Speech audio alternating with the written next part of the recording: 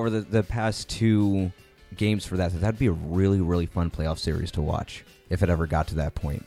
Like, I think that'd be more fun than just about any other matchup that you can think of. Yeah, and I think the added bonus to that is that Dallas, the fans there, I think, are the one fan base who aren't actively, for some reason, not actively against a rivalry with the Predators.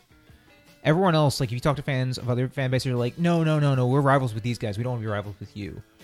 It's like, guys, it's not like kindergarten playground here. It's like, we don't have to do this. You can be rivals with all sorts of people. Mm-hmm. But Dallas, at least, they're willing to get into it. And Dallas plays a fun style. I'd rather see them play against Dallas than say a St. Louis, which St. Louis is just going to try to Neanderthal you to death. You know, it's. Can I use this time to mention how much I dislike Rousseau? Who? Roussel? Charles Roussel? Roussel? Yeah. Oh, Anton Roussel. Anton Roussel, yeah. Roussel, yeah. It's going to be hard to differentiate between Russell and Roussel, but yeah, he's a human excrement, that guy. I don't... He's like Shane Doe without the talent. That was pretty good. But how would you put him on like the Alex Burrows scale? Because Alex Burrows is the guy that that's like the pinnacle right there. Yeah. I think pinnacle. So I think, does that mean the scale goes from Alex Burrow being both effective and a pest that's terribly annoying and a little dirty? So is he like a 10? And then on the other end is Zach Ronaldo, who is who's a complete pest but totally ineffective and a psychopath. And you have like Dustin Brown, kind of like a little bit more towards the Burrow. Dustin Brown would be like the middle, right?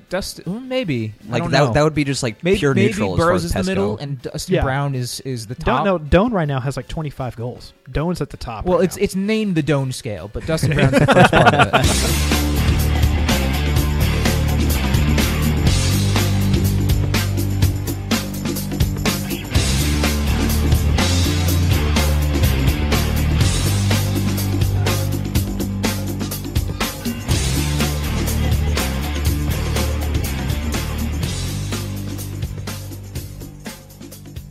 Welcome into a show that apparently is it working? Yes. Great. This is the Predcast, brought to you by OnTheForecheck.com and Lions on Internet Marketing Solutions. He's Chris Link. He's John Garcia. I'm Dan Bradley.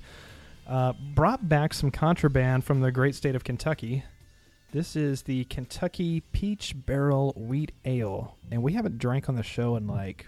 Since the first one this season. Months. No, I think the second one. But this is like Kentucky Brewery is like my favorite brewery in the whole wide world. Their bourbon barrel is one of the best beers ever. I can just sit there and just consume it, and it makes me happy. But this is a good spring. You can taste the barrel in this beer. It tastes like peaches and wood. It's very interesting. One of my favorite things about visiting Lexington back when I was going to school and I had some friends that lived there was that every bar had just the regular Kentucky ale for like $2.50. That's a great beer, too. It is. I was going to make a joke about how since it was aged in a barrel, it tasted very oaky. And then I read the label, and yes, it was in fact aged in an oak barrel. Yeah. They age it and just use bourbon barrels. So that's fantastic. It was excellent. So that was pretty much my week. I discovered like the entertainment district of Louisville is essentially like a Bardstown Road. No, I went to 4th Street. Interesting. 4th Street is like it has like a canopy over it, so it feels like if you took Branson, Missouri, like the food, like the restaurants and stuff, and just threw it like in the middle of a city street and put a canopy over it, and everything looks like a '90s mall, and it was great. Louisville's a fun city. You know what? I like Louisville.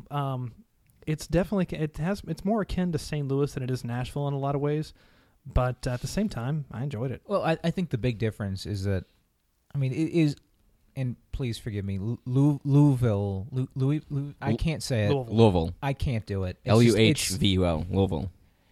It's beyond my pronunciation abilities.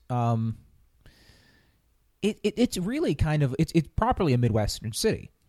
So, and that's significantly different because you say it's more like St. Louis than Nashville. Yeah, because you're talking about two Midwestern cities versus Nashville, which is kind of like on that line. Like it's a southern city. Yeah, I was going to say at its heart, it's a Midwestern city with a southern charm to it. Yeah. Nashville? No, Louisville. Oh, I'm like that doesn't. Food-wise, it's definitely a southern city, but as far as like population base, a lot of demographics. As far as like your history-wise, it's an older city. It's very much like a Midwestern city, but.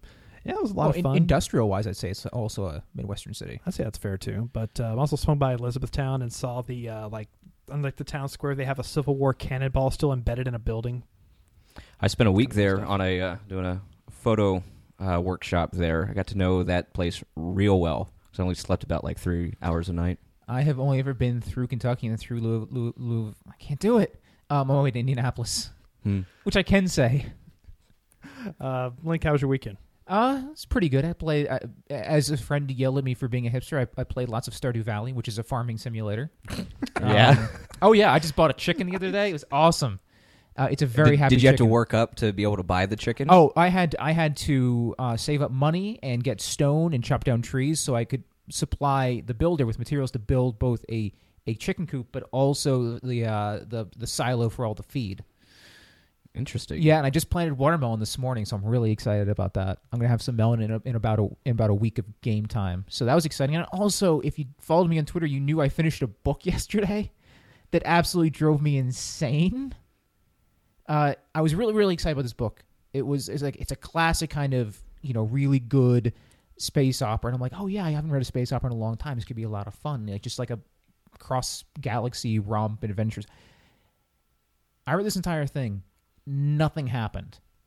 It was So it was like the Big hundreds Lebowski of pages, space operas. Okay. but nothing happened. And no matter what conflict popped up, everything was fine. And the conflict was all pretty minor. It's like, oh, this thing happened. Within 5 pages, it was resolved, and everyone was like, we love you and embrace you, and everything's fine. It was like a less interesting Star Trek in terms of, because it was very episodic, and everything was fine, and all the bad things were really someone else's problem. And like even like the one character who was unlikable was like, oh, he's like xenophobic and all these things. Literally within the space of a chapter, he like gets arrested. They file paperwork and rescue him through paperwork. That sounds so boring. And then he's just like, after that, he's just this fantastically open, accepting person. And everyone's like, oh, hey, we love you now. And before we loved you, but not in a way that was really it was so frustrating because it was. This? I can't remember her name. It was a very competently written book. The characters had potential. The universe she created was really interesting. It's probably like a set of rejected Star Trek scripts. I so want to combined be into a invested in the world because the world was so cool, but there was no conflict, and the characters were sort of like the conversations you would have with like a friend at a dinner party, assuming all your friends were like very, very liberal. And then, but in the end, I'd reach like a conflict. I was like, it's gonna end fine, and it would end fine. And then like they killed one character off, and I was like, you know what? If you're gonna kill any character, you might as well kill that one. It's fine. And like I wanted to care so badly, and I couldn't. It was frustrating. So I finished the book, and I'm just like, it's like a 3 out of 5 rating. But it could be so much. It drives me nuts. You can tell. Like I'm still talking about it right now, so you can tell. It frustrates me to no end because it's like 4 or 5. Everyone gives these rave reviews, and I'm like, it's fine. Space, it's going to be okay. Yeah, that's exactly what it is. Like you could, as I said on Twitter, you could replace the spaceship with a pizza parlor and make it about a catering event. And it could have been the same story. Like, it was aliens just because they wanted to write a book with aliens. Well, they fired Greg because he's a xenophobic. Oh, well, that's okay. He went through corporate training. Now he's better. Yeah, you could. It's just... That's really, like, how I felt about it. It was really frustrating because there's so much potential there and none of it was tapped. Oh, man, my weekend sounds so apathetic compared to that. It's like I didn't care about anything this weekend as much as you cared about I that also book. get very upset about J.K. Rowling, if you'd like. Which one did you read? Oh, I didn't read. Oh, no. I mean, her whole history of Magic in North America thing that has been totally insensitive to Native Americans. Oh, I haven't seen it. You got to look that up. It's crazy. It's weird for a English person to start writing about Native American culture. Is that what it's about? Oh, yeah. That was a big portion of it because it was the history of magic in the United States, and a lot of it. And she got. People reached out to her prior saying, hey, we're really concerned. You should get some consultants, some people to...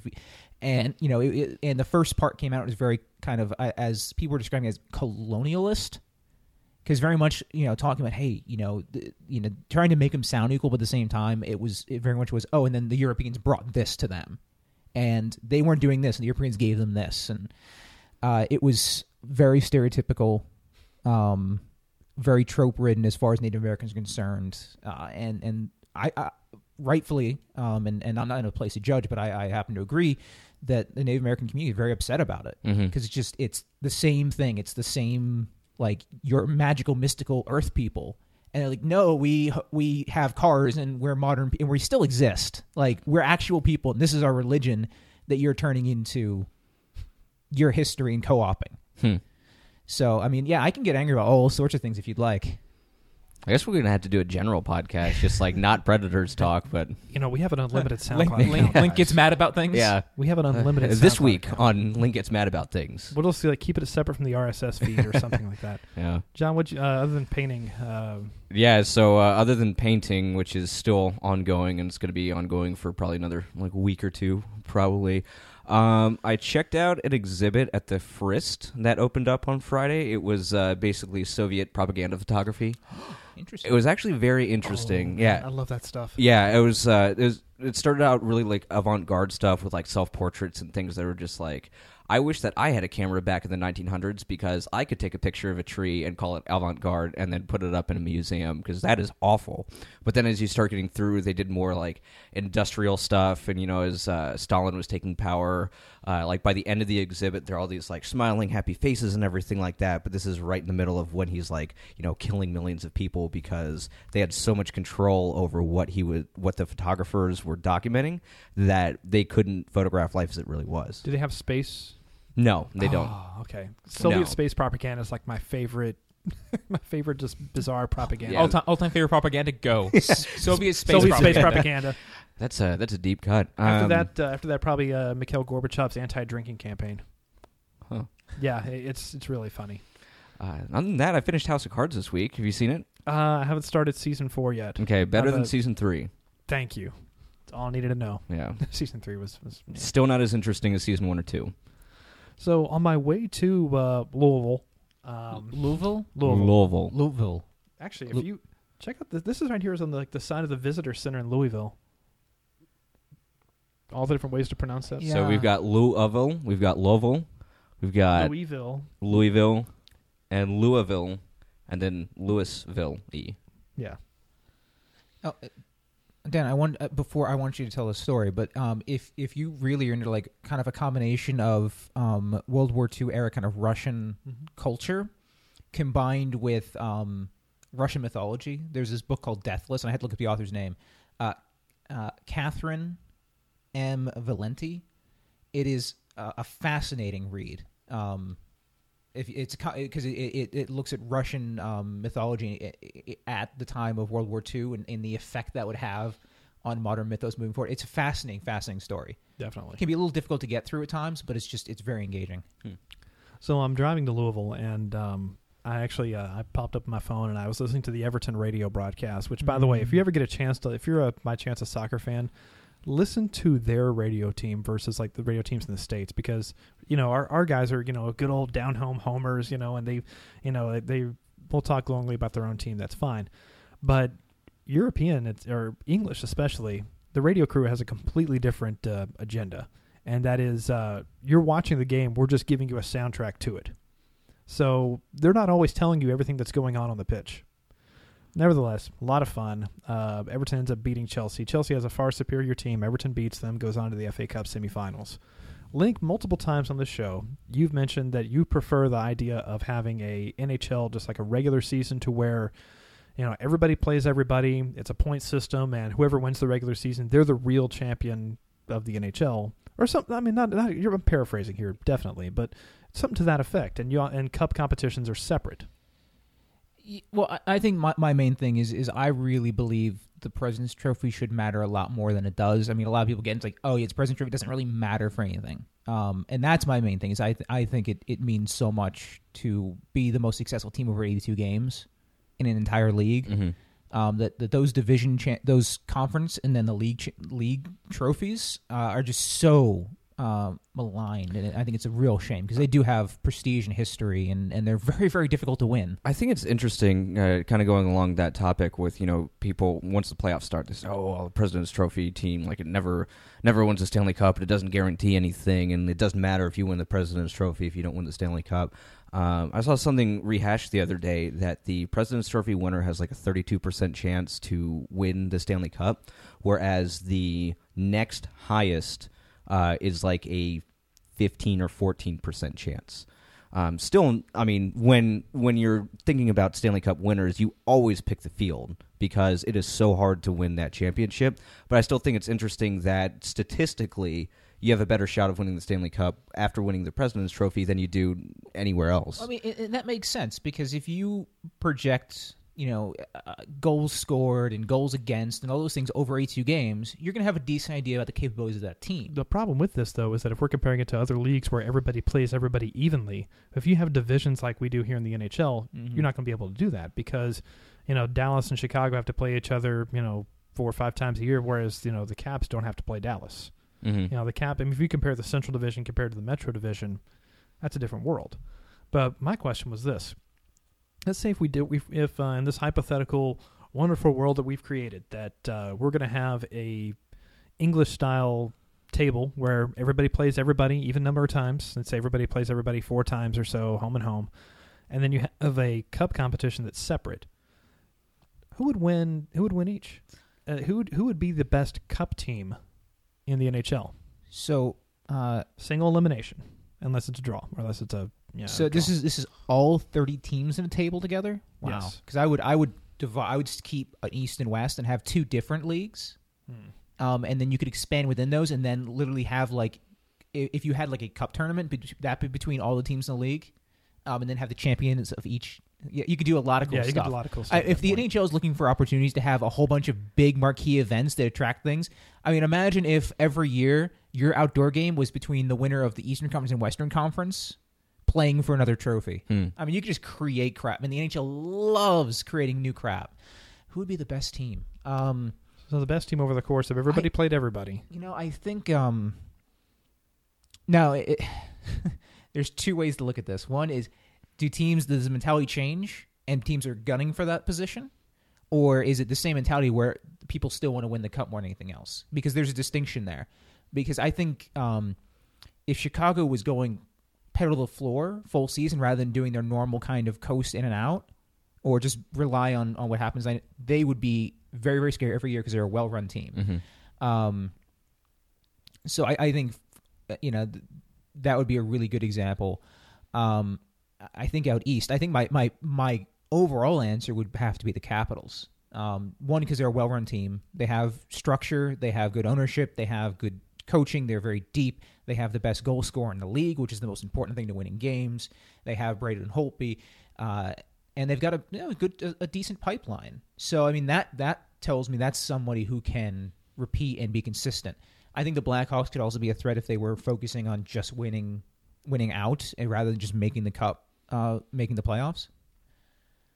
But do you think but you do see it would be more of a split priority where you would see certain teams focus on the league championships, some teams would focus on the Stanley Cup, which would be a separate competition. And that's why I think it would why you'd have to divide the North America into 2 leagues, because you'd have to decrease the number of relative games being played by each team to accommodate having a cup tournament that's happening at the same time. So you couldn't. I don't think you could keep an 82 game schedule and then start throwing in cup tournaments because that's gonna lead to injury, exhaustion, and people are gonna would leave the league. But you also be getting rid of the playoffs too. Oh, so for example, the Stanley Cup, it would just be a bracket tournament. It would just be a single elimination bracket. That's changing the world. I don't like that. That's changing the world. We're just spitballing an idea because March Madness is coming around. One of the best single elimination tournaments in the entire world. As a non-college sports, non-basketball fan, it always strikes me as being so weird that March Madness happens so late in March. I always think it's like the whole month. Well, it's a month of. Is it because you have the conference tournaments which decide who gets the automatic bids and some of these smaller. Yeah, those have been going on for a week now. 2 weeks. They just finished today. Yeah, it's amazing how many games they. I mean, there's so many teams, and it's amazing how quickly they. Yeah, because everyone it's actually kind of funny because I know all the bracket drama was going on today with Vanderbilt. Of course, everyone getting excited because Vanderbilt made those little 4 blocks, whatever those the things that are going to be on True TV. The play-in games in Dayton, Ohio. So at 7:00 tonight. For my nerdy neck of the world, they're actually having the round of 64 drawings for the Heroes of the Dorm, which is college teams competing for $500,000 worth of scholarships in esports. And so it's the kind of thing. It's funny they're doing that on the same day they're doing the March Madness, which has got to be intentional. Yeah. But they're waiting long enough where it won't kind of mix in. So I just think that's kind of cool. All right. So just spitballing an idea there. I think it'd be kind of fun at least to see. Personally, I always bet the Kings when it comes to playoffs, and I'm batting 50% with that. Yeah, Anaheim would be a good bet for the regular season. I had to say, They've if you're predicting your accuracy at 50% in the NHL, you're doing pretty good, Dan. That's excellent. All right, let's talk about some recent games. The Predators started this past week with a win in Winnipeg. Not the greatest game they've ever played, but they showed some resiliency. They proved they were the better team, pulled away late. Colin Wilson voted the first star of the game, which was on NHL.com, which is pretty funny. He only had 8 minutes and 51 seconds of ice time, and he had 2 assists. Moved down with Colton Sissons, and already that chemistry looks pretty evident. He works real hard. Well, I think limiting Wilson's minutes, and if he knows that that's going to be going on for right now, I think that's a great thing for him, because it always felt like he was always in his own head and as much as anything else, which is why last summer he got a sports psychologist to kind of help him through that. But if he knows he's going to be, playing a fourth line role, if he knows that he's only going to be getting, 8-9 minutes a night, he can focus on those 8-9 minutes rather than thinking about those 15, 16, 17 and thinking that he's going to have to do a lot and carry the team. And you look at that fourth line, and I think this is also a credit to Colton Sissons coming in and just being a fantastic fourth line center. That fourth line has looked really good so far this week. I mean, they're some of the best shifts that we've seen from them. Some of the best shifts that we've seen from them so far have come in the past couple of games, and some of the best shifts in the games have come from that fourth line, and I'll get to one of those specifically later. But I think that's good for Colin Wilson. Of course, the downside on that is he's getting paid $3.9 million to be on the fourth line. But well, you know who else is getting paid over $4 million to be in the fourth line? Yeah. Yeah, exactly. It was actually fun. I think I noticed it really being very prominent during the Vancouver game on Twitter. People being like, Paul Gaustad who? We have Colton Sissons. Why would you play Paul Gaustad when you have Colton Sissons? Welcome aboard, people. We've been just preaching it for how long now? Couple weeks. No. Long enough where I'm out of incense for the shrine, so someone needs to bring some more next week. As a whole, I mean, there's not a whole lot of really to talk about with the Winnipeg game. Craig Smith had 2 goals. That pass from Philip Forsberg for the go-home goal. Awesome. Mm-hmm. Awesome moment there.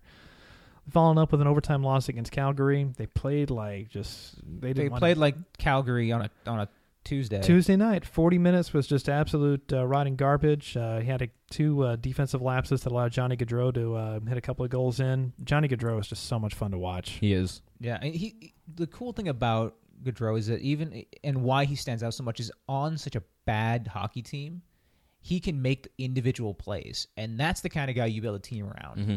Is someone who can be unbelievably successful on a really bad team. And you have a guy next to him who's kind of like a good, if you're using like a scientific method, Sean Monahan's like the control group. Like you know where he's going to be. He's the guy who's going to be right in front of the crease. He's going to draw some attention just by being big and being in that spot, and that opens up so much space for Gaudreau. And Calgary, I mean, Edmonton may have all the sexy draft picks and everything, but when you look at what Calgary's doing, I mean, they're not great this year. But with that top pair of Gio and Brody, and now you have Hamilton and Jokipaka.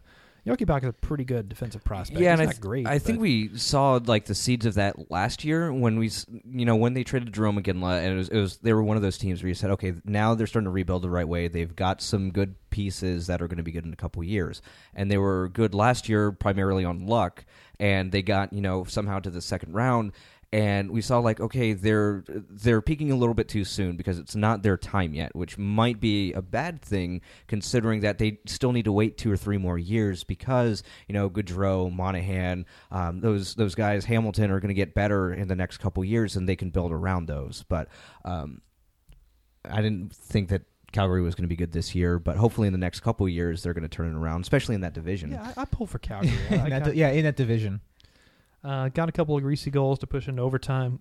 Johnny Gaudreau was built to play in overtime. And the Predators were built to lose in overtime, so it's a great match. Yeah, great match for them. Now, what my sticking point from this game is that the next either the next 1 or 2 days we get an article from the Predators website that was like straight up. Oh my god! It was straight up Baghdad, Bob. There is no U.S. invasion right here. You know, Speaking of Soviet propaganda, it was embarrassing. Like, guys, you just need to be happy with the 1 point. Yeah, it's like, just imagine if they hadn't made it overtime in any of those games. Isn't it good that they managed to make it into overtime anyways? It's like saying, you know what, you should be happy you have a hockey team. There are cities like Tulsa and Akron that don't have hockey teams. Memphis doesn't have a hockey team. You want to be Memphis? Maybe they don't have an NHL team. Well, and the biggest point of that was like, oh, well, you know, if they hadn't gone on the overtime games and gotten these 12 points or 13 points, and they wouldn't even be in a playoff spot right now. It's like, yeah, and if they had won half of them, they would be at the division lead right now. Convenient that you left that out.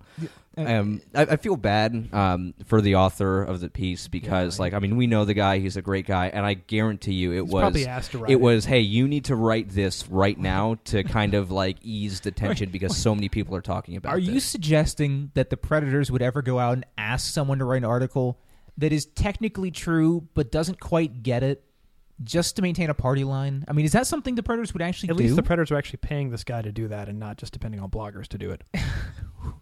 Yeah, I guess that's moving in the right direction, I guess. Yeah, I mean, that's progress. I don't know. Yeah, it's much like making it an overtime is technically it's progress. Just progress. You know, yeah, we should just be happy, you know, that they at least made it there. It's not you, it's the organization. That's all we're saying. And they cap off the week by ending the streak at Vancouver. Ryan Miller, I mean, he didn't face much challenge as the first period, but the second, third period, he looked like Ryan Miller, a very good goalie. Yeah, I mean, he managed to play. Like, for a second, it was like, oh, well, this is the guy they picked over Luongo. Okay.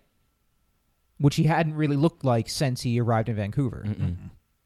No, that was one of the best games I've seen from him in a while. Mm-hmm. Yeah, I was going to say, because on the other side, Pekka did a pretty good job in that first period, because the team in front of him was just not doing a single freaking thing. It was like, what, 14-2 the shots were in favor of? 13-4 in the first period. Now, the second period, they outshot Vancouver 33-15. Yeah, that's crazy.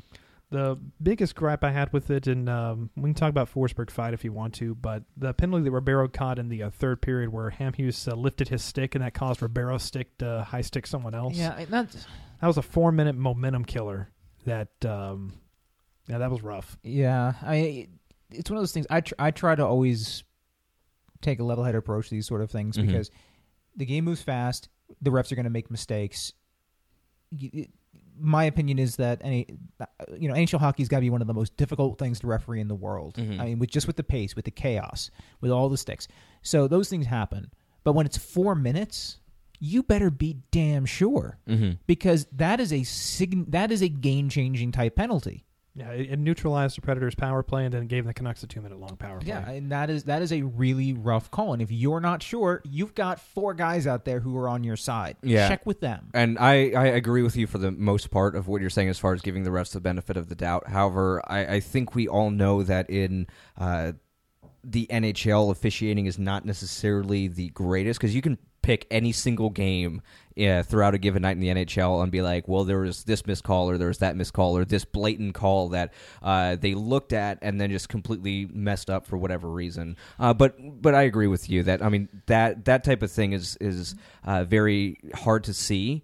But yeah, giving a 4-minute minor on that didn't rub me the right way. I kind of half want the NHL to replace the referees with like Starbucks coffee machines. I mean, those things have got to be like super smart with the amount of output they do. They should be able to handle it. I knew it was going to be our night when that Ryan Ellis gets that penalty in the first period. Oh, when he was jousting with Henrik Sedin and just nothing happened? Yeah, when Sedin, just was like manhandling the guy, then Ellis just gets frustrated and punches Ellis 2 minutes. Like, all right, fine. Let me finish this drink. So yeah, that was about it. Colton Sisson scores late to make it close. On a sexy, sexy pass from Roman Josi. Does Roman do anything that's not sexy? Even when he's sampling Subway sandwiches for a commercial bump, he's doing a pretty good job. It's true. Yeah, we can. We'll talk more about Sissons here in a second, but we got to talk about Forsberg trying to take up for his teammate. Didn't go. Yeah, so well. It's nice to see, but please don't ever do that again. It was entirely misplaced because you have to recognize there's two options. There's two outcomes here. One is that you standing up for the team actually makes a big difference. Well, that's rarely ever the case. Yeah. It typically just elevates things. And when it's Forsberg, you're taking arguably your most important offensive piece and putting it in the box for a minimum of 5 minutes, because since he's fully out of play, that's going to continue until the play stops. It could be any indeterminate amount of time. That is a really, really big deal, especially for a team like the Predators where he's their primary goal scorer. Yeah, and also because they took a penalty not too long after that, and it got the flow of the game off, because that happened within, the first 2 or 3 minutes of the game, and then a penalty happened after that. So automatically, right in the first 10 minutes, Laviolette isn't able to roll 4 lines, and they're penalty killing, and it just gets them all out of whack, which is, I think, one of the primary reasons that they didn't have any legs going in the first period. Yeah, I mean, the Predators seem to have some kind of psychological issue with special teams a lot of times. They just, it's like they don't have, like, it happens and they just go, something's changed. I need to meditate on this and see if I'm ready to accept change into my life. and by the time they've decided whether or not they're going to accept change, it's a couple PKs or a couple power plays down the road, and then they're going to start figuring it out. Oh no, not a terrible week. They went 1-1-1, which on the road, that's acceptable. Especially with a back-to-back. The back-to-back, that's acceptable. I mean, I'm a little disappointed it's not at least 2-0-1 or something. But The way I look at it right now is that they're, as long as they keep winning or getting points, I mean, they're not going to catch St. Louis, Chicago, Dallas, and we're not even sure they want it. We want them to do that anyway. Exactly, and I mean, barring some catastrophic failure where they just decide not to play hockey anymore, they're pretty solidly within that first wild card spot. As long as everyone stays healthy, I'm good. Yeah, I mean, some models have them up to like a 99.8% chance of making the playoffs. I don't know how valid those models are, but there's some models are projecting them at really strong confidence of being in, and that's what matters. Let's look at the rest of the team here. Do we have any update on Gostad's status? It was an upper body injury, wasn't it? Upper body, yeah. I don't know if it happened in the fight, or I don't know what the case was. But regardless, the fourth line with Colin Wilson, which is another story. Colton Sissons, Austin Watson, looking much, much better. Colin Wilson, I mean, he looks to be again. Colton Sissons is very much like a Sean Monahan type, like a control group kind of player on that line, where Wilson's able to maybe have a little bit more space that he didn't have with the Fisher line.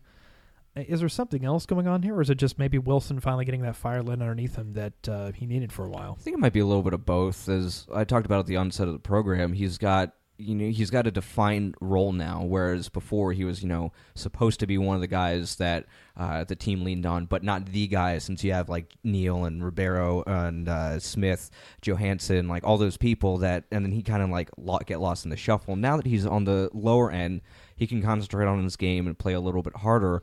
And I think right before the first goal was scored in the Vancouver game, the fourth line had like an excellent shift where they were cycling the puck. They were in the zone for about a minute or so, and that was the only good bit of offense that the Predators had in that entire period. And then they gave up the goal, and it was all downhill from there. Sorry, I'm thinking about Colin Wilson. What are you thinking about with Colin Wilson? I mean, it stood out against Vancouver more than anything, because I think he's been more impactful in the role they put him in. But he's just such a weird player to figure out, because just watching him, he had some really clever, thoughtful plays, especially in the neutral zone against Vancouver, that generated scoring opportunities. But then he would go and just do something like he'd try to score, and it'd just be like the puck was like made out of snow and just dissolves on his stick and doesn't go anywhere. And so I just watch him all the time make these great passes, these really insightful moves, and it's always from a position either coming into the neutral, all these different areas. And I'm just like, what is his deal? And then right now I was thinking on it more, and it occurred to me, he's sort of like, and I'm going to go back to soccer because this makes a really good thing. He's sort of like a number 8. A number 8 is a deep line playmaking midfielder. These are guys, I think.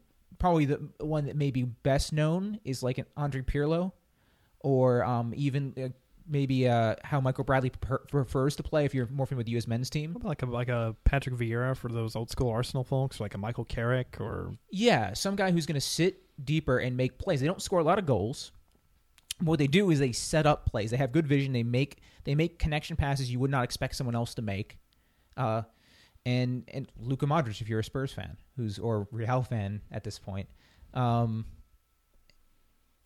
they don't score a ton of goals. They just get the puck into really cool places in ways you wouldn't expect.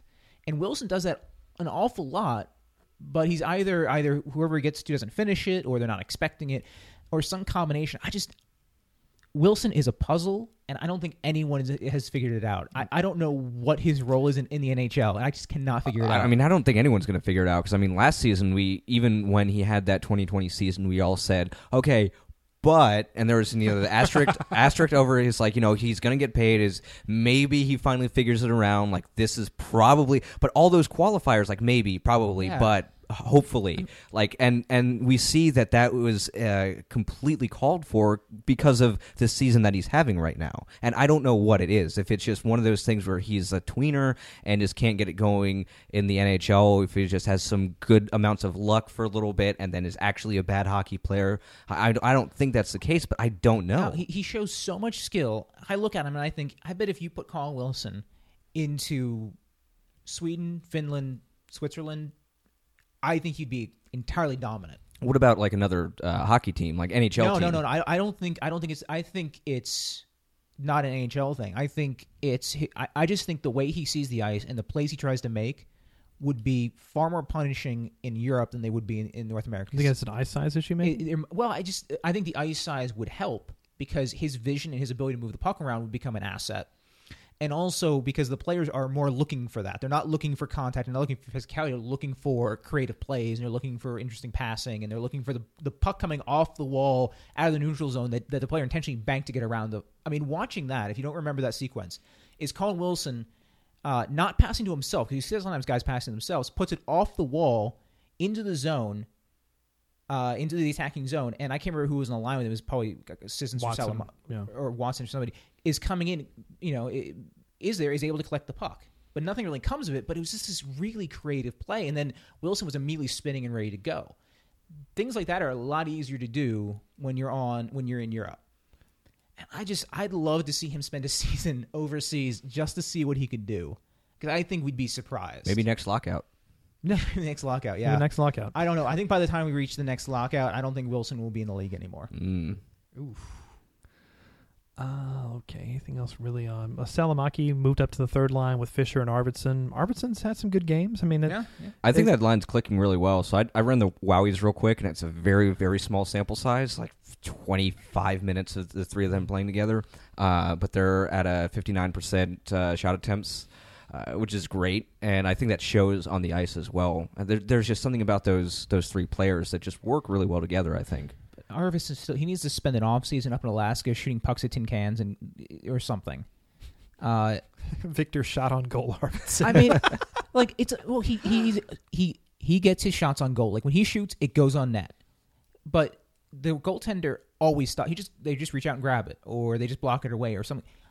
His shot is super accurate, but it sucks. It's 80 miles an hour. I mean, it just sort of flips over, and they just grab it. So he just needs to spend a summer with some shooting whisperer, some guy who can help him with his technique or his shooting strength or something. Because if he had a remotely frightening shot, he'd probably have 10, 12 goals by now. Yeah, and that's because it's a volume thing. That's exactly why Alex Ovechkin can score so many goals, is because he's pumping so many shots to the net, and they're just so hard, and they're so deadly, they're so accurate. Obviously, Arvidsson's not going to be up to that level, but if you look at his shots per 60, he's far and away leading the team. I think he's at 11.5, whereas the next score is 9. Yeah, and doing it on a line with Mike Fisher, which isn't typically a great shot generating line. That's a good thing. So I mean, if he can, get some better shots to raise that shooting percentage, he could easily be a 20-goal scorer. But he needs a better shot. If nothing else, I mean, if we get 15 from Arvidsson, that's found money. And we've been lamenting the fact that tertiary scoring hasn't been a thing over the past couple of years. And I love that we're talking about tertiary scoring now. But I mean, Fisher had 2 goals this week. I mean, Arvidsson looked really good, and Salamaki looked really well as well. I mean, if that line can generate what they're doing right now, I think that's a good omen for the playoffs and beyond. I'll lead that right into some Twitter questions because Lincoln Vamos writes in about Arvidsson directly.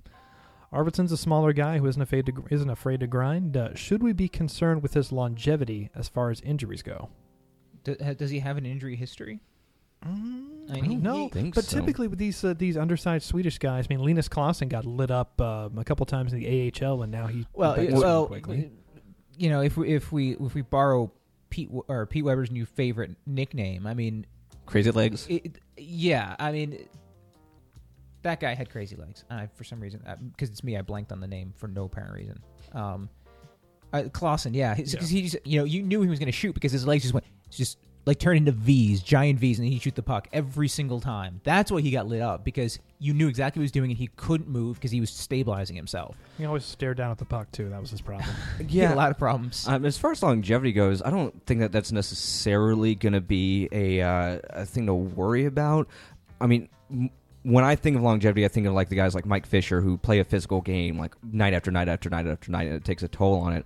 But I mean, there are some concerns there because you look at someone like Tyler Johnson earlier this year who got injured and missed a couple games. He's a little bit of a smaller player. I don't remember how much of like getting hit or being physical had to do with that. But I don't think it's something huge to worry about. Like obviously, if he gets lit up in the neutral zone or something like that, he's probably more prone to be missing some time than anyone else, but he also doesn't play a game that really leads to that a whole lot. Anything you want to add on that one? No. Okay. No, that's why I led with my answer. This is a fun one here. Pred's Angry Fan writes in, Pred's Facebook groups are routinely crapped on for being bad/dumb fans. Is this because most are recent football converts and don't get hockey? No, that's Facebook. Okay, let's establish one thing. All hockey fans are dumb. That's just the truth. Mm-hmm. I'm a hockey fan. I'm dumb. John's a hockey fan. He's dumb. Dan's a hockey fan. We're all dumb. We're all dumb. So it's not just... Facebook's, granted, is a little bit worse. Is a lot worse. But we're all dumb. Because we're hockey fans. Yeah, I think if you look at any team's Facebook, whether it's the Predators, whether it's the Dallas Mavericks, whether it's the San Francisco 49ers, like anyone, you're going to have just this very sour taste of idiots who go on there and spout off whatever it is that they're doing. Everyone's on Facebook. And so that means that the people who are going to take the time to go on and post very angry things are going to be the worst of everyone. So, yeah, I just called a chunk of people who are Preds fans the worst of everyone. So there we go. Mm. He does write in also a second question here. We already know that Sisson's greater than Gostad. I see you play with your third one. We're going to leave that one off. With so many rookies playing now, will we see much or any use of any Black Aces early in the playoffs? Assuming they get that far. I think in some cases it'll be to keep up players that are already with the team as other guys have to come off of long-term injury and come off the IR. So at that point, let's say Gostad comes back. Well, now you can use Sissons as like a Black Ace, quote unquote. But she may go back to Milwaukee if the Admirals go that far. But I think the team's going to keep if he's going to benefit the playoff run. Yeah, true. Granted, we're talking about NHL hockey, which means they'll pick Gostad over Sissons for reasons which are inexplicable. Yeah, I mean, I can see some guys getting brought up, assuming that the Predators make like the second round, third round, something like that. But, I mean, the point of the Black Aces is just to have them with the team and practicing and get the experience and the camaraderie and the atmosphere of a working playoff team. It's not necessarily to fill in on the ice unless there's absolute... Because, I mean, there are going to be people that are going to fill in on the ice if something happens regardless. And then once you start getting the people that are brought up as, the Black Aces...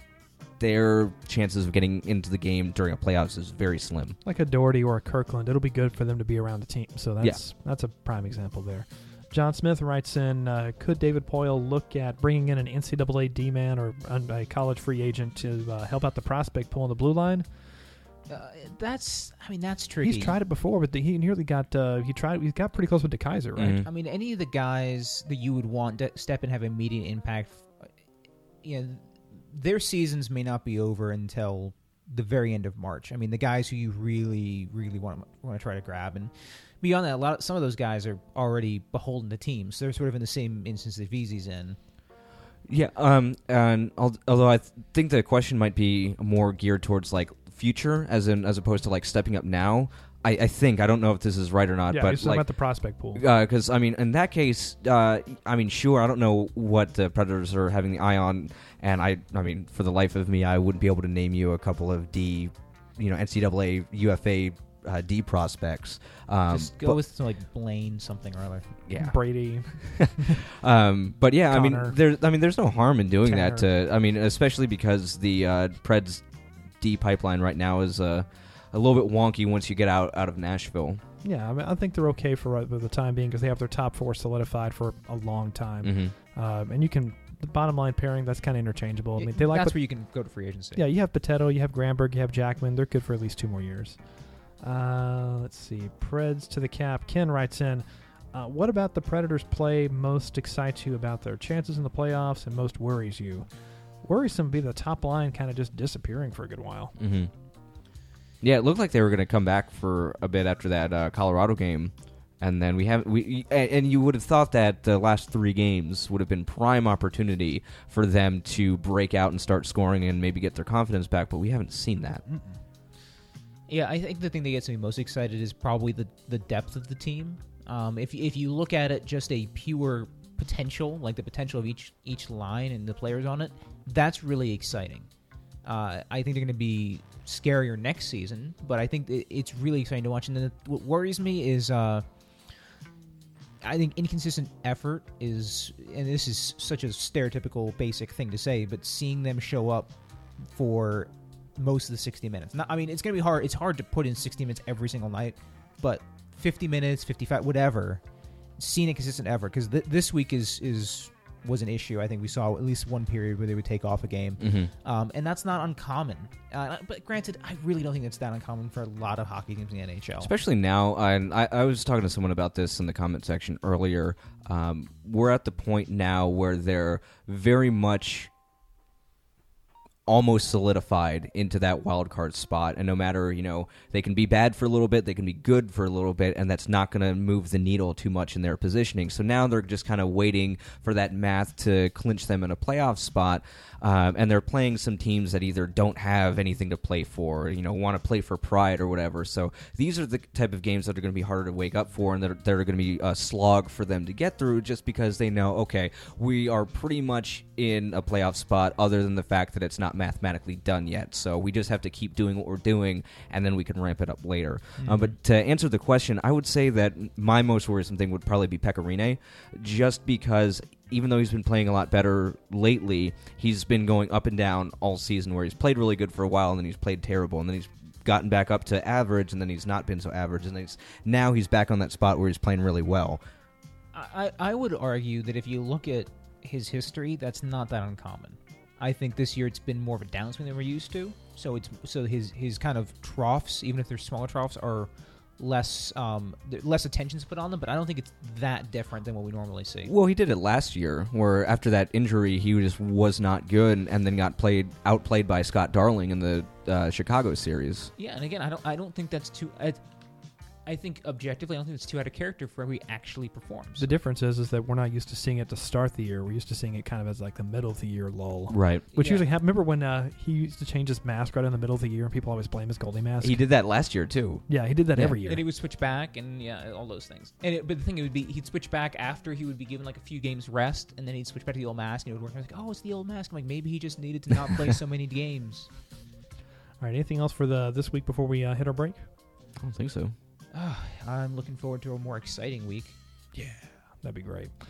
All right, this is a Predcast brought to you by Lions Zone Internet Marketing Solutions on theforecheck.com. We'll see you after the break. These days, you need a partner current and latest website design standards. One that also provides quality support services like hosting, email, e-commerce, CMS, and more. And you need a partner experienced in online branding and marketing, like social media, search engine marketing, rich media, and email marketing. You need a partner that knows how to market your company in today's age of advertising. You need Lions Zone.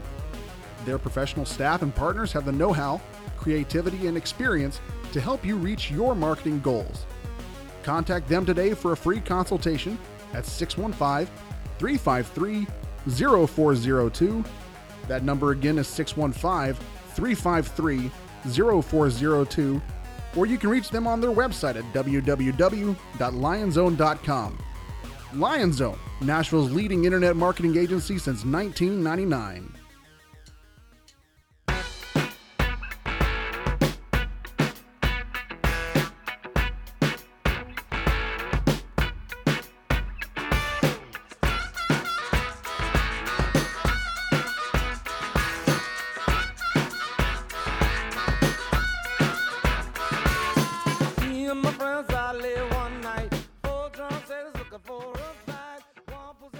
Welcome back in. We're going to get into some of your questions from the comments section. Got a lot of good ones in there today. Start off with B. Farrah Show 5 writes in, given the Preds' current roster, you got Rene in his mid-30s, you got Weber in his early 30s, Fish and Ribeiro are signed through next season. How long is the Preds' current cup window? Trying to think back. We've touched on this we touched on this Yeah. a little bit. I genuinely believe that the Predators aren't in a window right now. Rene is a concern, so I think that's a good call out. But I also think that there's a couple guys, between Mazanec and Saros, that one of those guys can step up and be the next guy. I've seen enough from them that I feel comfortable saying that. Weber doesn't concern me as much. I think he's going to be fine for longer than people think. And he's going to be able to change his game. He'll be able to adapt. You wouldn't be a captain in the NHL if you couldn't, and considered an elite player if you couldn't figure out how to adapt. And then a lot of the other key pieces are pretty young. Oddly enough, the piece I'm most worried about replacing is Mike Fisher and what he brings to the team. That's the only piece that really concerns me, because I don't know where you find a guy who can step in that kind of role, who plays that kind of game that effectively. Mike Fisher isn't noted for being, an elite player, but he brings something consistent every game. He's done it for a long time, which is a huge achievement. So it's I don't think there's a window, but I think the key piece is, oddly enough, Mike Fisher and trying to figure out how to replace him. That's a good. You brought up a really good point. That when's the last time you saw Mike Fisher have a very bad game? I really can't think of one. He had some invisible games earlier on in the season, but not anything like, oh my God, like Mike Fisher, get him off the team right now. The defensive effort's always there. It's not always effective, but the effort is always there. Mm-hmm. Yeah, I think so. Basically, my answer is copy and paste from what Link said, but I'll kind of just end with: do not think of it as when Shea Weber and Pekka Rinne are a couple years older from where they are right now, that's it, because Nashville has done a good job of building some pieces and getting some draft picks that could take their place. Yeah, they've got the top end talent finally in the system with guys like Fiala, Kamenev, and hopefully Vesey, and you also have your B grade talent as well to fill in your depth role players, and you have your defense locked up for a long time with or without Weber in his prime. So 5, 6, 7 years. Yeah, that's fair. Yeah, I think calling that a window is not what people typically refer to a window. They usually use window when they're like two or three years left. Yeah. So it's not really a window. It's kind of more of like a set of French doors, maybe. Kind of easy to kick in. He also writes in a follow-up, if you could swap a player for player straight up, who would you want in gold? And he says he wants to exclude like your Stamkos, Ovechkin, Crosby, Malkin, Carlson, Doughty, all the fun players. So wait. I'm confused by this question now. Yeah, me too on this one. Wait, so basically he wants you to switch a player straight up, but no one elite. Yeah, that's actually a good qualifier. Okay, so can I see if you'd let me get away with something? Sure. I would maybe. I don't know if I can. Oh no, none of the players I want to swap straight up would work. Bergeron's like the only guy I really covet. Well, but I think he'd be. I think frankly think he would fall under the umbrella. Like, Yeah. I'm just trying to think of who in the Predators I would swap straight up for, like Patrick Sharp. Colin Wilson. But it has to be somewhat equivalent. Like, oh, this guy scores 20 goals. This guy has decent hair. Patrick Sharp has great hair too. Doesn't work. It's not balanced. If this question was asked at the beginning of the season, we could have swapped Colin Wilson for Alex Galchenyuk and could have been fine, probably. Yeah, and now, nope, you're not touching Galchenyuk. Nope. Yeah, like a 1-for-1 trade, like any player, I think we could get. What would it take, like a 1-to-1 trade for like Radim Vrbata, who I know, John, you're a huge fan of. Yeah, 1-to-1 trade for Radim Vrbata. Is that like a Craig Smith type thing? You know what? On the qualifier with that is, I think that over the course of their career, I think that Radim Vrbata is probably a better player than Craig Smith is, but, Verbata's 34 years old, and I don't think I would trade that for Craig Smith. I wonder if there's someone that you could even do younger, like a Tyler Toffoli or something like that. If maybe I would do like a Craig Smith for Tyler Toffoli. I think I'd probably do that in an instant. Yeah, I mean, I think you guys are overlooking the obvious one. That's Mike Ribeiro for Joe Thornton. No, just kidding. But you said no elite players. Yeah, exactly. That was the first bout Hall of Famer Joe Thornton. That was a rub there. Yeah, and I'm not joking. Yeah, Joe Thornton is. He should be He should the second he retires, he'll be like, yeah, go ahead and kind of like when Moses died. Moses went straight to heaven. Kind of like when Joe Thornton retires, he goes straight in the Hall of Fame. They're just going to give him a key to the building and just let him give him an apartment inside if he ever wants to stay. Just got to shave that beard, man. It looks bad. All right, Cesar writes in, as the Admirals' regular season ends a week after the Preds, what movement do you see happening between the clubs for the Stanley Cup playoffs? Could you read that again? I'm sorry. As the Admirals' regular season ends a week after the Predators, what movement do you see happening between the clubs for the Stanley Cup playoffs? Is it possible that...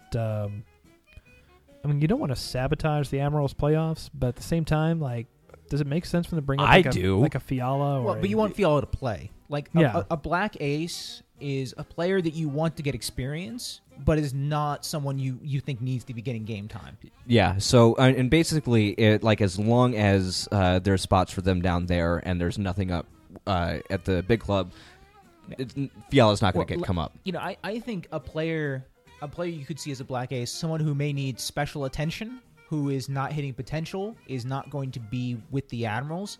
A guy like Diaby, who a lot of players put stock in. We were talking a little bit about him before, maybe before even the show. Yeah, it was right before the show. You bring him up and let him spend time with the team. Figure out if there's something going on. Is it something he's not seeing the ice well, or is it a mental thing? What the deal is. Maybe just spending some more time with somebody in a really kind of more advanced environment. And plus, it'd be great to practice against a guy like that because he's about the size of a mobile home. He's huge. Mm-hmm. So if you're going to be playing against a Blues or a Kings or a Ducks in the playoffs, it's a good sparring partner. And you know what? I guess this also depends on VZ Watch 2016 because I think we're all in agreement that if he gets down here, then probably Salomaki is going to be the one to get sent down to Milwaukee, which I think that they could really use him, and that would help their chances a little bit. But at the same time, regardless of whether he signs or not, you want the best Predators roster on the ice, regardless of what repercussions that has in Milwaukee, because the Stanley Cup is more important than the Calder Cup. Absolutely. I mean, I care about the Admirals enough to care what they're doing, but I really don't look at the goal scoring totals. And as long as the Admirals aren't allowing 6 or something a night, and the goaltenders are looking okay. Let's see. Musa Monster writes in, just how good is Colton Sissons, and we can send Gostad to Milwaukee. Actually, we're going to touch on that after this segment. I just wanted to let you know we're going to take care of that one.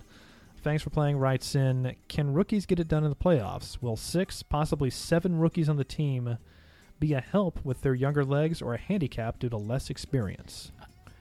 I'll be honest, I don't buy into the whole Stanley Cup experience narrative because everyone's like, oh, you need guys with Stanley Cup. Well, all of these kids have played tournaments their entire life, and these have all been at high pressure moments. I might say that the Stanley Cup playoffs are a little bit different of a high pressure moment than world championships and college tourneys or something like that. For me personally, I agree with you most of the way. I don't think it's that big of a deal because we saw Seth Jones had no Stanley Cup playoff experience last year, and he had one of the best playoffs that you could probably think about him last year. But if you were to say, okay, so you've got one of Granberg, Boteto, or Jackman in the playoff roster, you give me Jackman every single time.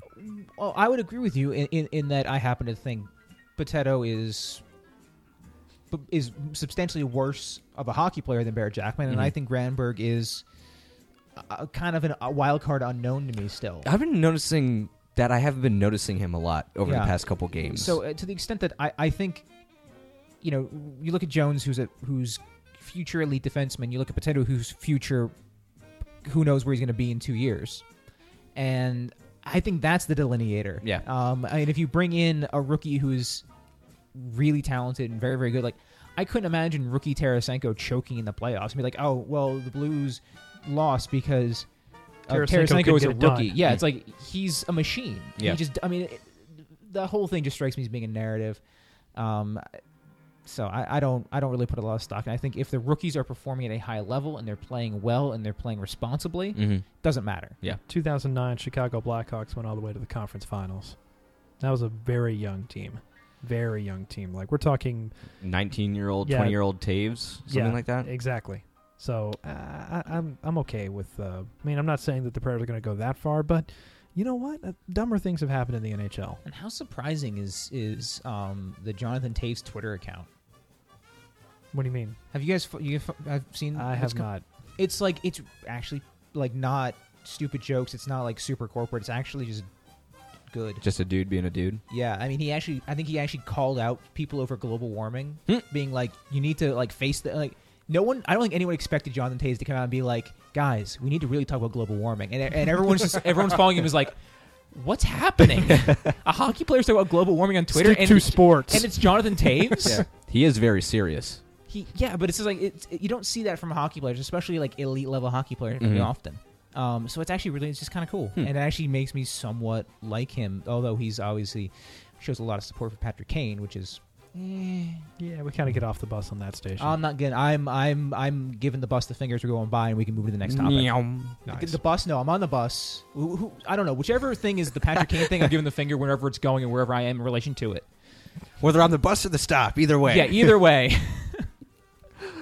On that note, speaking of giving the finger, Dennis Weidman's suspension got reduced to 10 games, which he's already served 19 games of it. So essentially, this is just the NHL giving back half of the money. It's kind of just a weird situation. It is weird because was there a note from the arbiter, the neutral arbiter, to say why he made the decision he did, or did it have enough detail to actually add anything to the conversation? I don't remember seeing anything because I don't remember either. So it might be like a behind the closed doors thing, and I find the whole thing to be very strange and more than a little confusing. And obviously, the league's probably upset, and the referees are certainly upset because they need things to be upset about because the referees and. I'm confused. Like, I don't know what Wyman's intentions were, and the text message is a little suspect, but at the same time, he's a hockey player and a jock, and that might just be normal things. We don't know. I just find the whole thing to be rather silly. I'm glad that it's over. Yeah, I'm just glad I'm glad we can go back to talking about Brian Burke's scarf and not him saying that everything is an atrocity. The Blues are going to get next year's Winter Classic at Busch Stadium. Going to be playing at Guess Who, Chicago. There's going to be more outdoor games for next year, including Winnipeg hosting the Heritage Classic. But because it's so cold in Winnipeg, they're actually going to have the game in October. Well, there's your novelty right there. Yeah, I guess. Didn't they play when... how cold are we talking about? Like -20, -30? Because they played a game in Edmonton. The first Heritage Classic was like 10 below zero. Right. I think last year, a couple years ago, they had the Grey Cup finals in Saskatchewan, and it was so cold in February that the footballs were breaking. What? I mean, we're talking like just like one of the most miserable atmosphere or miserable. It wasn't February. It was some other time of the year because who would schedule a football league in February in Canada? But it was so cold that footballs were actually FIFA breaking. Yeah, probably. Yeah, depending on how nice the venues were promised, and if they were all within like a half an hour drive of each other, and all built by slave labor from Nepal. That's really about it with the NHL. Kind of a quiet week on the ranch. Anything stick out for you across the league, or? No, not really. You're right. It's been a quiet week. Surprising number of Flyers victories. Didn't expect that. This team might actually make the playoffs, which would be weird. It would be. It would. If they do so, it'll likely be at the expense of the Detroit Red Wings, too. Well, also the Penguins are managing to die slowly. And I mean that in the sense that they're all hurt. Well, it's funny because, 2 weeks ago, everyone was like, man, look out for those Penguins. Like, they're going to be an upset potential. And then... now all of a sudden, like, Malkin's out for 8 weeks. Everyone's just like shattering into pieces as they're on the ice. And countdown to next Crosby concussion is live. Yeah. Yeah, the Hurricanes have kind of dropped back a little bit. They went 4-4-2. The Flyers 7-2-1. Pittsburgh 6-4-0, and Detroit 5-3-2 over their last 10. So yeah, Philadelphia is making up ground on Pittsburgh. Ghost Bears coming. Yeah, looking at the Atlantic though, you've got 85 and 85 for both the Panthers and the Lightning, and the Bruins have now taking a hold of that division. Yeah, Bruins won some important games this week. I know that they had that OT winner against the Panthers. I really want one of the Florida teams to win this division. That way, so we have a possible all-Florida second round. That's just a deep, dark desire of mine. Yeah. Yeah. Although, I mean, I get it because, one of those teams would go on to the conference final. But at the same time, if it's like a possible second round matchup versus a actual going to happen first round matchup against the two Florida teams, I think that would be pretty cool too. Either one. I just want to see, both the Florida teams get in comfortably. But there's a deep, like a dark section of my heart that would probably grow to like 2/3 of my heart if knowing that the Panthers of the Lightning could take out both Boston and Detroit or Pittsburgh. And so the hockey elitia would have to cover South Florida. That Well, would just make my heart shine. So I mean, okay. So I'm trying to piece together. So the Atlantic, Detroit plays in the Atlantic. In the Atlantic. Right. So that's the only real threat. Basically, Tampa, yeah. or into Basically, Florida. well, whoever gets in that last wild card spot is playing the Capitals. So if the Detroit stay where they are and they say they're playing the Capitals, if the Flyers leapfrog over Detroit and get in, they're going to play the Capitals. So as of right now, Pittsburgh would play the Atlantic Division leader, which right now would be Boston. Mm-hmm. But Boston's riding high right now. They've got Florida has 2 games in hand over the Bruins, only back by 1 point by the time of this recording. So looking at we'll table that one for right now. The Central Division, everyone's played 70 games. The top 3 except for Chicago. Chicago's played 69, as has Nashville. 91 points for both the Stars and the Blues, 88 for Chicago. So Chicago's only went 5-4-1 over the last 10. The Blues 7-3, the Stars 4-3-3. So the Blues right now winners of 6 straight, and charging up the standings since getting their teeth kicked in Nashville a while ago. Yeah, I mean, and those games have not been against bad teams either. No, they beat Dallas last night 5-4, And Anaheim overtime. before that. Yeah, that's pretty impressive for Dallas. And Mhm. also they beat Chicago. Chicago beat Dallas. Dallas beat Chicago in the 11th. So They'll always find a way they'll always find a way to find more goals. So looking at all 3 of these teams here, do you have, I guess, like a division favorite among them? Because right now it's splitting hairs. Yeah. I mean, I still think that Dallas is probably the likely one just because of their scoring prowess. But I mean, I really don't think that the division championship is going to mean that much in the Central Division come the playoff time, because it's going to be a banner. It's going to be great. It's going to be a nice thing to put on the resume. But then the gauntlet starts when the playoffs start, and it's not going to matter whether someone's first in the division or 5th in the division, whatever it You're playing is. Minnesota. Yeah, And also, both LA and Chicago have demonstrated it doesn't matter where you see them. exactly. They're built to be playoff machines. Also, quick comment. Man, I don't like the font in the new NHL website. No, It's not so great. bad. It feels so like pseudo typewriter, and it bugs me. Yeah, it's a little too minimalist for my liking. It's not even minimalist. It just looks like cheap typewriter text. So Scion Flame asked a really good Twitter question that I was already building a segment on this, but I kind of wanted to feature his question on here because it's really good. Do you think a guy like Kamenev could step into the Fisher-Ribs role in a 2C eventually? And we've talked about this before, how that's kind of what we're targeting to be is kind of that eventual number 2C. And then Colton Sissons gets called up and has the week that he's having beside a pretty talented player in Colin Wilson. In 2 years from now, Nashville's going to need a number 2 and a number 3 center with the retirements and the departures of Mike and Mike. You've got Sissons, who's probably going to be taking on the number 4 role next year. You've got other needs and wants as well. Colton Sissons, is he... we're looking at the number 2 and number 3 spots over there, just kind of as a long-term goal. If Sissons is going to potentially fill the number 3 spot, that's awesome. Yeah, and I think that he'd be good at doing it if he continues his development, because what we've seen we've never seen him in a very long stretch of time. It's 14 games or 17 games, the longest stretch that he's ever played up there. And is it safe to say that Colin Wilson's probably the most NHL talented player he's ever played beside? Absolutely. That's pretty impressive for him to be for him to go this long. Poor kid. Yeah. Backup goaltender position is going to be open as well, assuming that Hutton isn't re-signed. So you're going to have that coming up from Milwaukee next year.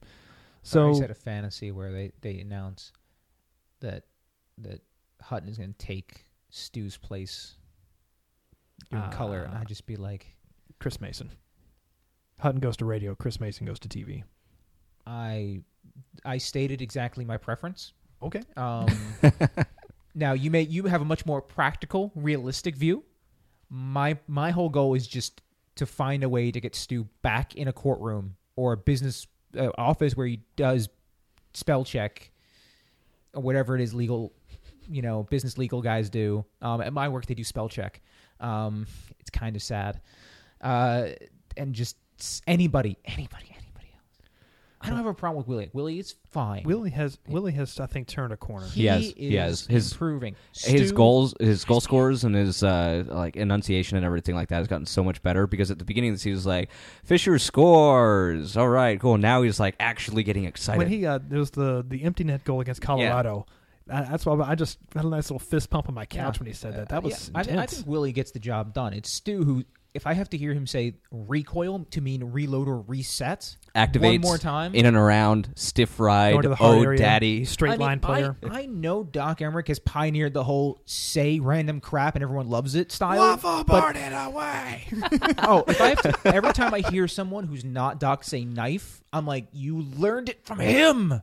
And that puck is shunted into the corner. I mean, knife, Forks it around the corner. none of those words mean what he thinks they mean. But the recoil thing kills me because he even enunciates it as recoil. He makes you hear the difference between re and coil.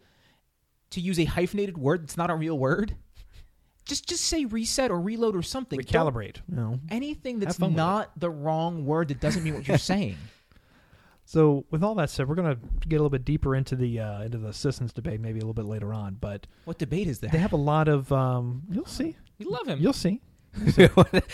That's not up for debate. That's not up for debate. I mean, actually, if you actually go through like the post of the Predcast, they always say on here the very last bullet point is with the usual praise of Austin Watson, Colton Sissons. I do read those which notes. is funny because sometimes like not all of those players get praised. That's the joke. Yeah. It's like when I get jokes. It's like when I tweet Craig Smith scores when he wants. He doesn't always score when he wants. Yeah. Yeah, yeah. If any player can say that. So looking at the Predators prospect pool, you have guys that correct me if I'm wrong on this. There's a handful of guys that I do not see them playing in the NHL right now as is, unless they turn into the Incredible Hulk like Weber did when he was younger. Pontus Oberg, Yep. probably not making the NHL. Definitely Nope. not. Garrett Noonan, who's already in his getting towards his mid-20s, unless he turns into Tony Garrett Potato. Noonan, where does he? I don't even know where he falls in the. I don't know. He's a defenseman, right? He was, I think, on. He was a Boston University guy. I'd have to go back, but I think on our top 25 under 25 post this past season, if he was not like 23, 24, 25, he was just left off. Like he was on some people's list, but not on other people's. Yeah, he's exactly 25 years old right now. Yeah. He's not like Taylor Ardenson. No. I think that he's been passed over by guys like maybe bringing in like a Stephen Elliott, and they brought in a lot of marginal prospects. But again, all they have to do is just hit on one of them. They got to hit on one Trevor Murphy, Right. and then that's fine. That's all you need at this point. So I don't see him. Felix Girard, I'm kind of on the fence about. I don't know enough about him. I think he's a good defensive centerman, but the fourth line job may be open before too long. But other than that, there's not really a need. Yeah, it's funny though because like I hear more prospects' names more than others. Because a couple years ago I heard his name a lot, but now it's starting to hear people like Max Gortz and Max Reinhart and just people like that. So Name when Max. yeah, exactly. I guess Max is a good name for centers. But once I start hearing those, and it's like, okay, well, if we're hearing those then now and not hearing this guy's name who we heard previously, then that's a sign saying that nothing's building toward it. Yeah, and there's always this thing where fans or people who follow a team always get more excited about their guy. Like we adore Colton Sissons, but the guy like projects to maybe like to top out at third line center. Like he's realistically a fourth line player, and he's gonna be. I think he's gonna be a great fourth line player, but he's not. Woo. Yeah, again, he's not going to light the world on fire. But we love him for it even more. And other like people on other sides are gonna be like, why are they so obsessed with this guy? Well, I'll tell you why. It's because that they've had some fourth line anchors on the team for the past like 5-6 years. It's not just Everything- who he is; it's what he represents. Yeah. he's everything Gostek can do, but he can skate at the same time. He can That's also really good. he can also clear the zone, which Gostek is unable to clear the And zone. there's actually a level of offense in his game too. That's maybe because he can clear the zone and skate. Yeah. Like a guy like Max Gortz is a good example. I mean, he has the same number of points as Kevin Fiala. We're none of us here are big on plus minus.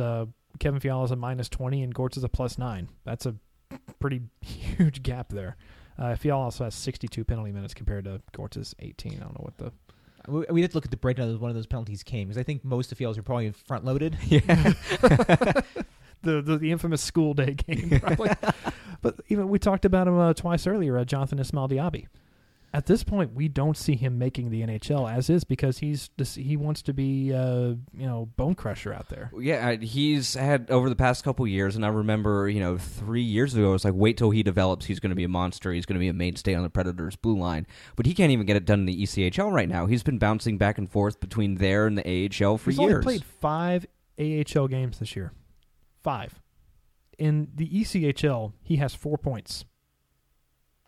Yeah, that's not good. Well, he was never expected to get points. No, but you at that level, at least get points by proxy. I mean, you should at least get points just by being on the ice. Because the other team is too scared to get near him, so he just scores points by accident. Yeah. Yeah, I think the writing was probably on the wall when Rich Clune when he got Rich Clune so pissed off at him in training camp that Clune tried to fight him. No, I would have seen that. I would have loved to have seen that. There was he actually, what did he do? He like boarded Joe Pendenza or something like that, and Clune came right up to him, Joe and they were Pendenza. like yelling and screaming. It was like the first day of training camp. I'm looking at the Cyclones roster right now. Zach Budish is actually having a really good year in the ECHL. Well, that's great. That's great. Glad he's alive. That's like saying, "Oh yeah, my cousin I haven't seen in a decade. He got a really great job at a wind farm." I'm like, "Oh, that's good for him." I don't care. But good for him. I'm glad. Well, Zach Budish was supposed to be the big power forward. Oh no, I was Yeah. like on the Budish train. Now I've been from a bus to a train for a long time. You still got planes and automobiles left, so work those in the next couple minutes. If Budish hadn't had his knee ripped apart multiple times. That goes to lesson. Kids, don't play contact football. Yep, don't ever. It can ruin your NHL career. Ow, my knee hurts now. He actually has more goals at the ECHL level than he has his last 1, 2, 3 seasons combined. Yeah, So- I'll be interested to see where his career goes because he clearly has the drive to play pro hockey. I just don't know He's what running he out of does. time. Well, it's not like he's not going to make the NHL in all likelihood. So it's the question of does he want to be a career AHLer? Does he think he can do that? Does he think he wants to apply his trade in Europe? That would be a fine move for him. Yeah, you get more money that way. Yeah, absolutely. All right. I am itching to ask the first of the 5 tough questions, but is there anything else you guys want to get into before we do this? No, I think we were ready to be the powder to your itch. Yep. Let's do it. 5 tough questions brought to you as always by a dynamic sponsor opportunity here. Number 1, with the week that Colton Sissons had and seeing how he has been playing beside skilled players such as Colin Wilson so far, and even if you remember back to training camp, he was beside Philip Forsberg for most of it, and they shredded training camp. Are you willing to wager that he will be the eventual third-line center next year, or the year after next year, or sooner? I'd say year after next year, because, I mean, I don't think that, barring another collapse by Mike Fisher, which I don't think is imminent, Mike Fisher is not going to put up 40 points again. He's not going to be the player that he was 10 years ago, but he's still going to be a solid third-line center if they wanted to have, some type of checking line role. I think that where Sissons puts in is fourth-line center unless Fisher gets injured, and then after that, that's when he might see if he can step up into that role. Yeah, I think that's a good way to position it. I really do see Sissons as just being a top-notch depth player, fourth line. Granted, I think the delineation between what makes a fourth line and a third line in Laviolette's system is very fluid. So I could see Sissons making that transition given the need in the organization. But I also think if even a couple of the Predators' center prospects are hits or near hits, he's going to be really glad to have fourth-line minutes and to be the fourth-line guy because it's going to guarantee him a career. No, there's nothing wrong with being a Marcus Kruger who's going to get paid pretty good money for being a fourth-line center in Chicago. Well, Kruger's probably a better player than a fourth-line center, but Chicago pushes you down the depth chart. Well, they're smart enough to at least have, that you can have 4 quality lines if you have 4 quality centers. Yeah, and I think that's what the Predators may have. I mean, right now I think that's where they're at, assuming Szynski's playing. But I think it could just get better because I look at the list of centers the Predators have in the organization. It's like if one or two of these guys hits, it's going to be so exciting. Like Kamenev, we're pretty sure on. Trenton's a wild card. Novak's a bit of a wild card, and the rest of the guys, like, I really don't know I'm gonna say what to think about. What I really love about the Predators' approach is that they just said, okay, we know how the draft works. The draft is kind of a crapshoot.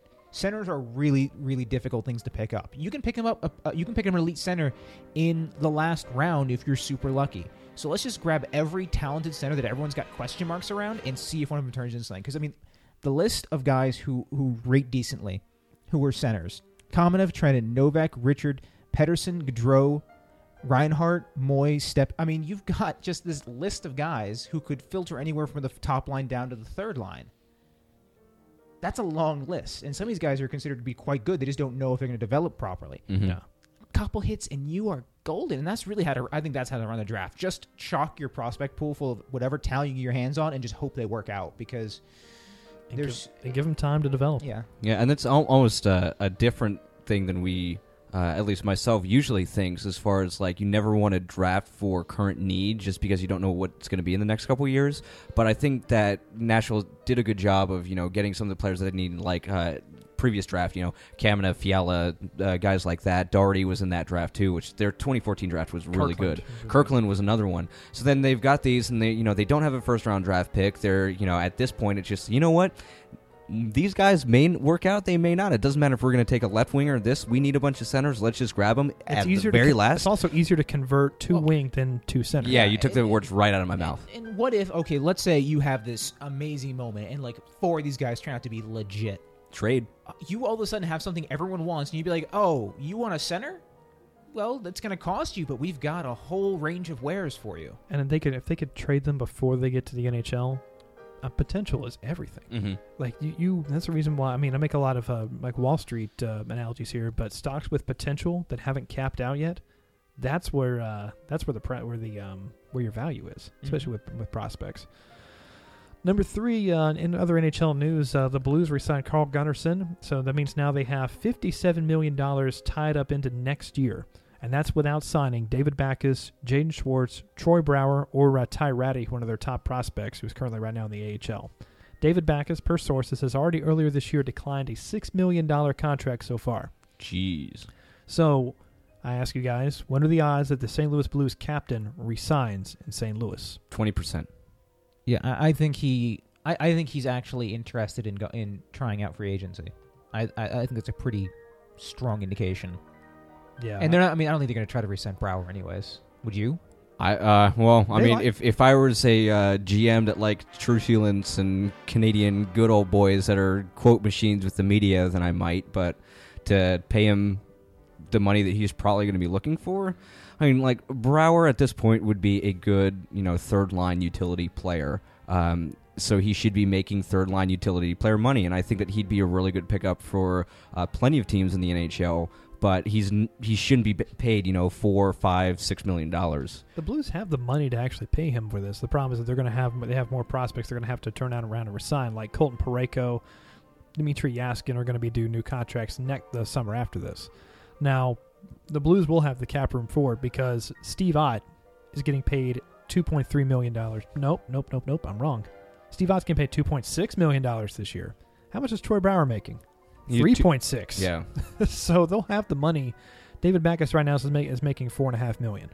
I just really, I look at St. Louis. You look at the trajectory. You look how they seem to struggle in the playoffs, and you don't think Backes looks like there's some really good teams out there that could use my services that probably pay really well, and then I'm not in St. Louis. If Ken Hitchcock isn't retained, I think he has a better chance of resigning because it seems like that team just like we're just going to try to get through the regular season best we can, and then hope something works out in the playoffs. Yeah, and hopefully they sign their coach before free agency starts, because I mean that I'm going to sign, but I don't know who is going to come in. And I mean, that's typically how it happens, though. Like, usually June is right around the time that you figure out who's going to be coaching where. Right. Now, it's possible landing place for him. Now, this is very important to know. David Backes played college hockey. You know what that means. Detroit. that he can read. Minnesota, who has not had a top-line center in forever, could get another 2C. Do the old Predators model. Yeah, except with much more money. Nico Koivu was making over $6.5 million a year. Yeah. So, I mean, the Wild are an enigma. So, Oh, hey, question actually. Yeah, sure. Did we do question number 2? no, we did not. Okay, that was bugging I skipped me. over number 3. What Yeah. you read number 3? I read number 3. Yeah, I skipped over Oh. number 2. Okay. So it ties back to question number 1. Would you be willing to try, which was, I was talking about Colton Sissons, playing beside I Colin know, Wilson. we get excited had a to really lose good week. ourselves. I know. This is Colin Wilson and Colton Sissons. I'm sorry, guys. They're so handsome. They are. We just lose our minds. So Sissons had a really good week next to Wilson. Top line, invisible this week. Are you at the point now where you'd be willing to try Colin Wilson back on the top line? I mean, are you swapping out Wilson for Yarncroke? Yarncroke. Why not? Why not? Yeah, I guess the only downfall that you might have with that is I don't know if Yarncroke's built really well to play on the fourth line. But if you're cycling the puck and Yarncroke is good at doing that, and maybe it's not as much of a physical line as you might think, but then again, that's what. That's what Watson's Yeah, I was going to say Watson and Sissons are for there, so I don't really have anything against it. Just to see maybe like, okay, Wilson. Your last time. I know we said this about like 2 years ago, but this is your last time. Oh, that's cool. Just send my watch to it, and that's fine. Okay, this is because we're talking about Watson and Wilson and all these guys. So the last Beneath the Ice they've been showing, where they have Wilson and I guess is it Not Wilson. Watson and Boteto. Watson, Boteto, Gramberg. no Wilson was with them when they went to get sandwiches. Oh yeah, that's right. They were. Yeah, He was. Was that just a Whole Foods? I thought Yeah. it was a Whole Foods and It was a Whole Gills. Foods. Because like I'm sitting there watching it because I'm like, okay, it seems like a Whole Foods, and then somebody just says like, oh yeah, great choice on the spot. I'm like, it's a Whole Foods. I mean, are you that impressed? What like?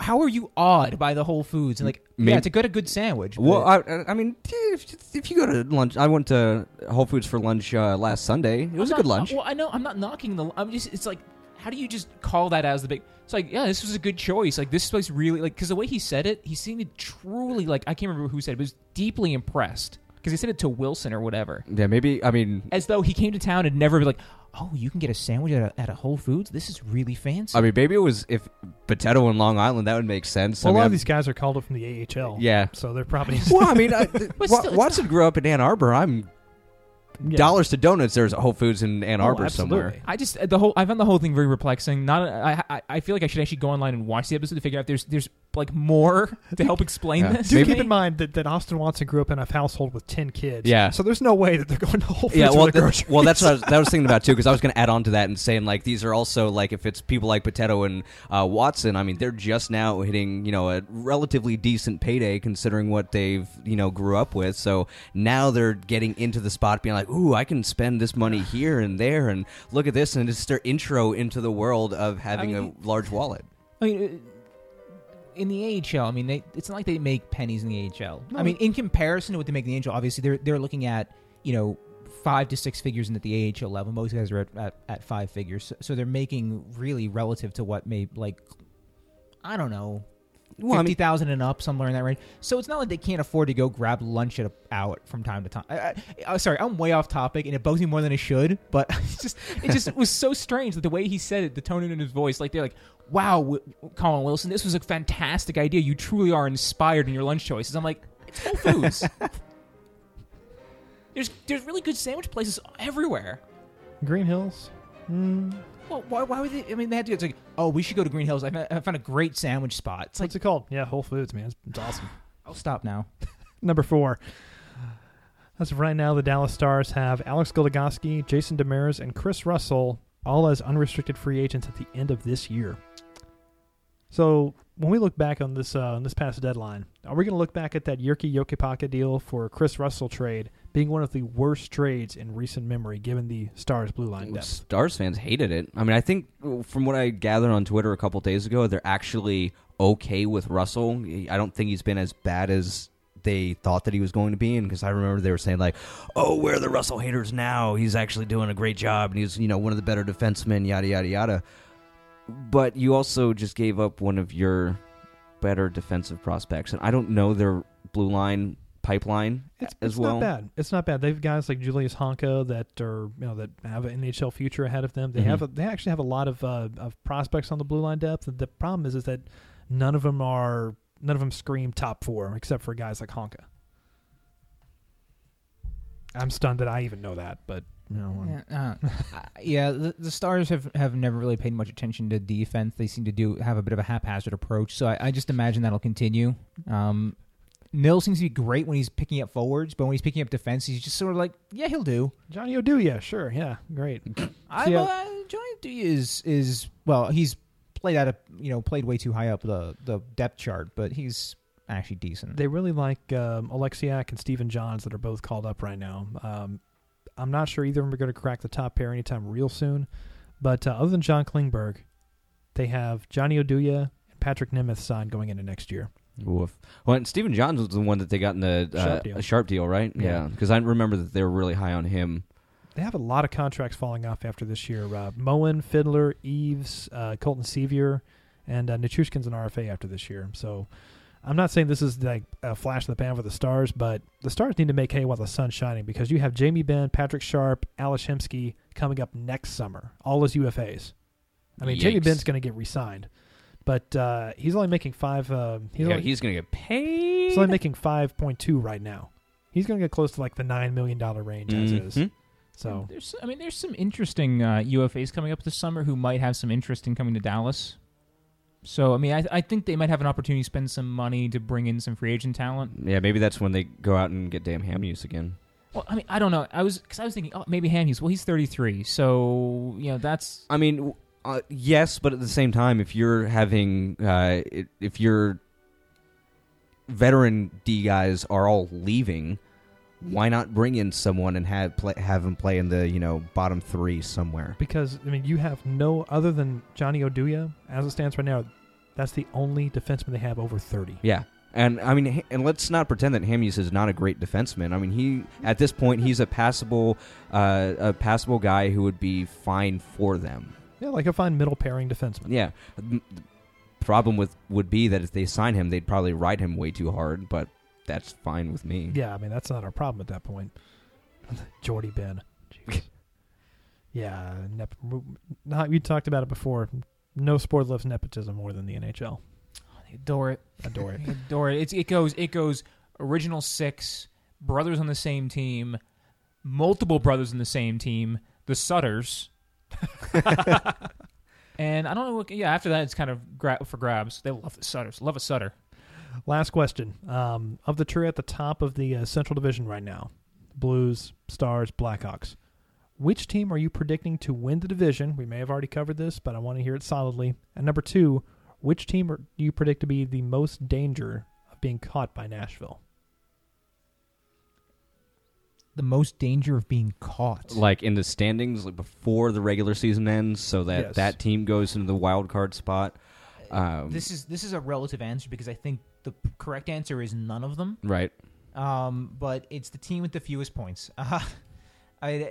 Pick Chicago or St. Louis. I think maybe Chicago, just because they're very comfortable with wherever they fall in the playoffs, so they're not going to push themselves. They're not going to risk injury for points in the standings because they're basically locked in a spot.